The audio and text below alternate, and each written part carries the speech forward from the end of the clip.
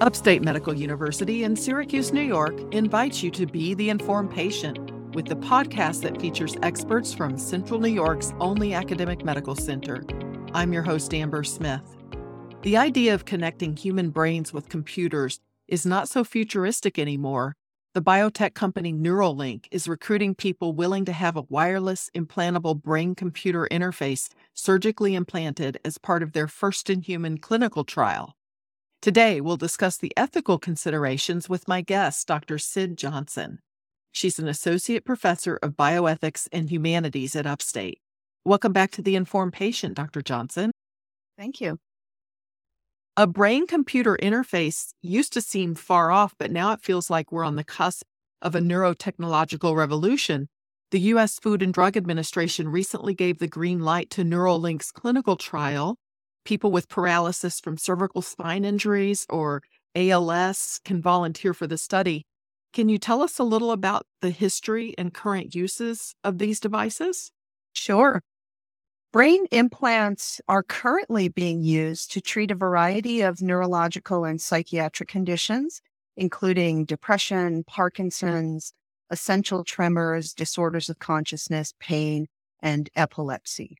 We have existing devices, which are called neuroprosthetics, and those are things like cochlear implants and retinal implants that can help people hear or see by sort of sending signals into the relevant areas of their brains. Although at present, the resolution of those devices is fairly low. They don't really restore what we might think of as typical vision or hearing. Brain-computer interfaces, or BCIs, are devices that can enable people to control an external device or a machine using signals from their brain. And those can be either wearable or internal devices. People are currently using experimental BCIs to communicate by, for example, spelling words on a computer screen. Stephen Hawking was a famous example of someone who used a BCI to speak after he lost his ability to speak verbally to ALS. The devices have also been used to control robotic limbs, which might be useful for someone with paralysis, for example, or who has lost a limb. They can be used to help someone control a motorized wheelchair. And that kind of innovation can enhance the lives of people with disabilities by increasing their mobility or increasing their ability to communicate and be out in the world. This research has actually been going on for quite a long time, since the 1970s, when experiments began with both the wearable and the implantable BCIs. But there are currently only a few dozen living people in the world who have one, and they're all currently experimental. One thing that's important to remember about these devices is that they require really extensive and time-consuming training on the part of the user. They have to be able to consistently control and produce brain signals that the BCI will recognize. So we are pretty far away from any kind of sort of general mind reading capability or general use device. Every person's brain signals are unique, and there's no plug and play device. This is not like buying a new iPhone. And I don't think it ever will be. Patients who participate in this kind of research often report that it is really time consuming and physically and mentally taxing for them to do it. If I understand correctly, this Neuralink is meant to enable people who are paralyzed to control external devices with their thoughts. So if we were able to get that to work, would that be a good thing to add to our society? Well, I think that, as I said, those kinds of innovations could really assist people with disabilities by increasing their ability to participate in the world, to communicate, increasing their mobility. It's also really important, though, that we actually ask the affected people what would be useful for them and what would be helpful to them, rather than making those decisions for them. There are a lot of things that we could, as a society, as a world, due to enhance accessibility and inclusion for disabled persons. And we don't currently do those things. Things that wouldn't require implanting a device in their brain or altering their bodies in some ways, right? Things we should fix that would make the world more accessible, that would make good jobs in healthcare and all the other things many of us take for granted more accessible to disabled persons. And I think we actually should fix those things now rather than wait for some sci-fi future in which we could alter that person and make them fit the world the way it is. At an international conference this past summer, UNESCO, the United Nations Educational, Scientific, and Cultural Organization, and leaders and top experts in neurotechnology agreed that a comprehensive governance framework is needed to harness the potential and address the risks that are presented by brain-computer interfaces. What do you see as the potential? I think there are a number of potential benefits that these types of devices might have, but I think there are also a number of potential risks that are involved, and those risks vary a lot from risks specifically to individuals to different populations of people. One of the things to keep in mind here, though, is that these devices are nowhere near ready for prime time right now. We're nowhere near sort of generalized use of these or widespread use of these. And I think the biggest impacts of these we would see if, for example, lots and lots of people had these. But these are going to be very expensive devices to have. It's pretty invasive to have an implant in your brain. And I don't think that the world overall is going to see benefits from having this technology developed. There are still large parts of the world where people don't have access to the most basic healthcare or food or clean water. And those people will not benefit from something like this. It's more likely to be the same people who currently benefit from high-tech innovations, which is, wealthy people in wealthy nations. This is Upstate's The Informed Patient podcast.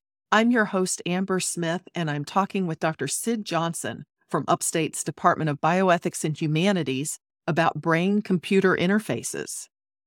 So let's talk a little bit more about the risks. How might society or democracy be threatened by BCI? Well, I think, as I said, we're very far from widespread use of these devices. Currently, there's only a few dozen people in the entire world who have an experimental BCI.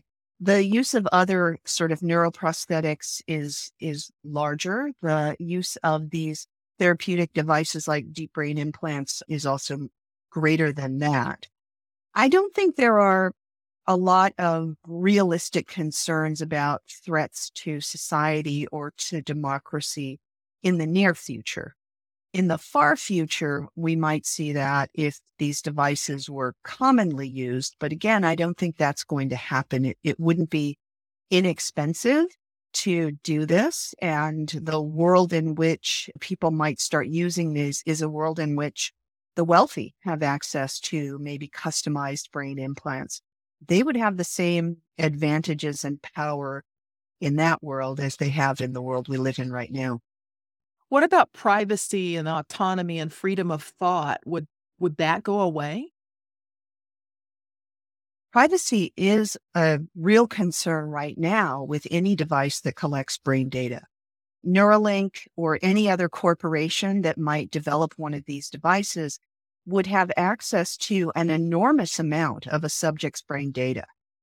What would they plan to do with that? Will they record it? Will they keep it? How will they protect user privacy? Would they turn that data over to law enforcement? Would they sell it to advertisers? We've all seen how our social media activity can fuel the sort of focused advertising right now. And that is just through sort of our ordinary activity on Facebook or Instagram or places like that. But having access to people's brain data, has the potential to be misused. The Neuralink device also is intended to connect someone's brain to a phone or a computer using Bluetooth. And we should be worried about whether that connection could be hacked. One reason to hack it would be to gain access to their brain data. Patients who have brain implants right now that record their brain activity, so patients, for example, with deep brain stimulators, have expressed concerns about whether their brain data might reveal things about their lives that they would prefer to keep private, things like their sexual activity. Another reason to be concerned with hacking is the potential to gain control of that implant.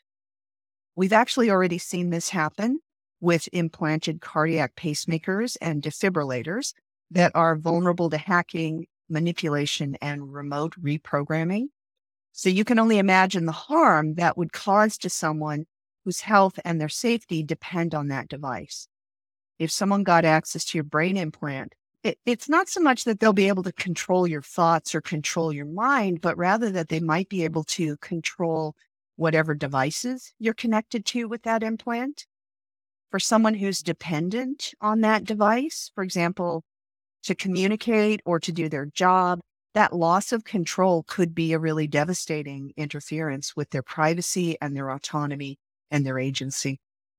Would people with implants have advantage over those without? And do you think this could change the definition of what it means to be human? I think there's been a lot of chatter about the possibility that we might enhance ordinary human abilities by using these implants. That is actually one of the things that Elon Musk has talked about doing with Neuralink, is to augment human abilities, to allow users to hear frequencies and see wavelengths that are beyond sort of current and normal human limits, or do things like stream music right into their brains, or use their BCI for gaming or for faster communication, very sci-fi stuff that they're talking about here. He's also talked about his own fears about artificial intelligence overtaking humans as one of the reasons to develop BCI. So he thinks that this sort of merger of human and AI through Neuralink is something that needs to be done to protect us, right? He's sort of said, if you can't beat them, join them, that's Neuralink's mission statement. The technology right now is very, very far from having that kind of impact or ability, and very far from being able to enhance typical human activities or abilities. So I don't think it's going to change what it means to be human. Well, whether to have a brain-computer interface implanted in your brain as part of a study seems like it'd be a huge decision for someone. What would you suggest a person consider before signing up for a trial like that? There are a lot of risks to physical safety, including brain damage.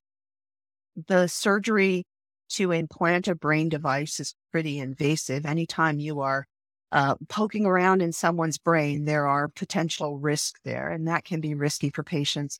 There are the usual sorts of risks of infection and rejection of a device.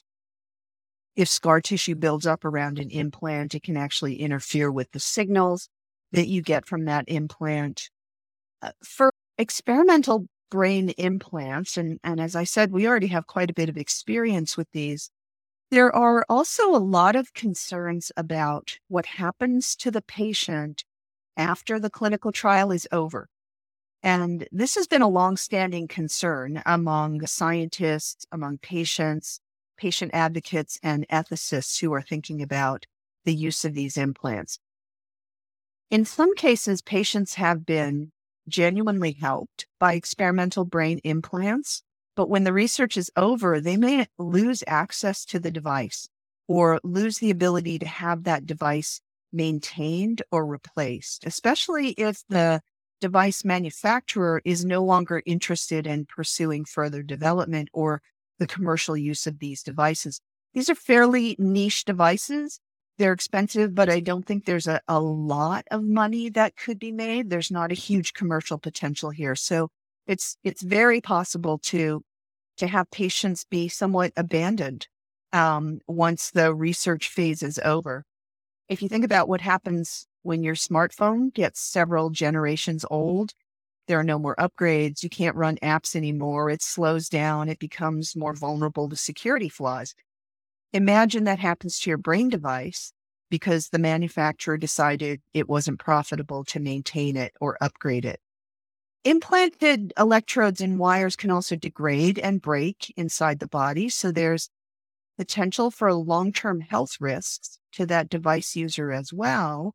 If the device doesn't work, if it's now actually causing harm to the subject, who's going to be responsible for removing it and for mitigating that harm? When the clinical trial is over, are they going to be on their own? Will there be a brain surgeon anywhere who'd be willing to touch that foreign device, a device they don't know anything about, that's in someone's brain that person wants to remove? At this point, then, what are the potential benefits of participating in a trial like the Neuralink trial? I would honestly say that there are no benefits. Promises and the hype that they are making about what their devices might be able to do are pretty far removed from reality at this point. Being able to restore full body movement to someone with paralysis, for example. A brain implant is not going to stop or reverse ALS. ALS, is a terminal condition. Unfortunately for those people, a brain implant would not cure that. So one of the concerns here is that while we are sort of using these patients who have genuine medical needs to test out these devices that, some people hope are going to be widely used, we should be concerned that they are exploiting this patient population in order to create something that really isn't specifically for that patient population at all. There's a lot to think about with this then. There is indeed. Thank you so much for your time. I appreciate it. Thank you very much. It was a pleasure. My guest has been Dr. Syd Johnson, an associate professor of bioethics and humanities at Upstate. The Informed Patient is a podcast covering health, science, and medicine, brought to you by Upstate Medical University in Syracuse, New York, and produced by Jim Howe. Find our archive of previous episodes at upstate.edu/inform. If you enjoyed this episode, please tell a friend to listen too. And you can rate and review the Informed Patient podcast on Spotify, Apple, YouTube, or wherever you tune in. This is your host, Amber Smith, thanking you for listening.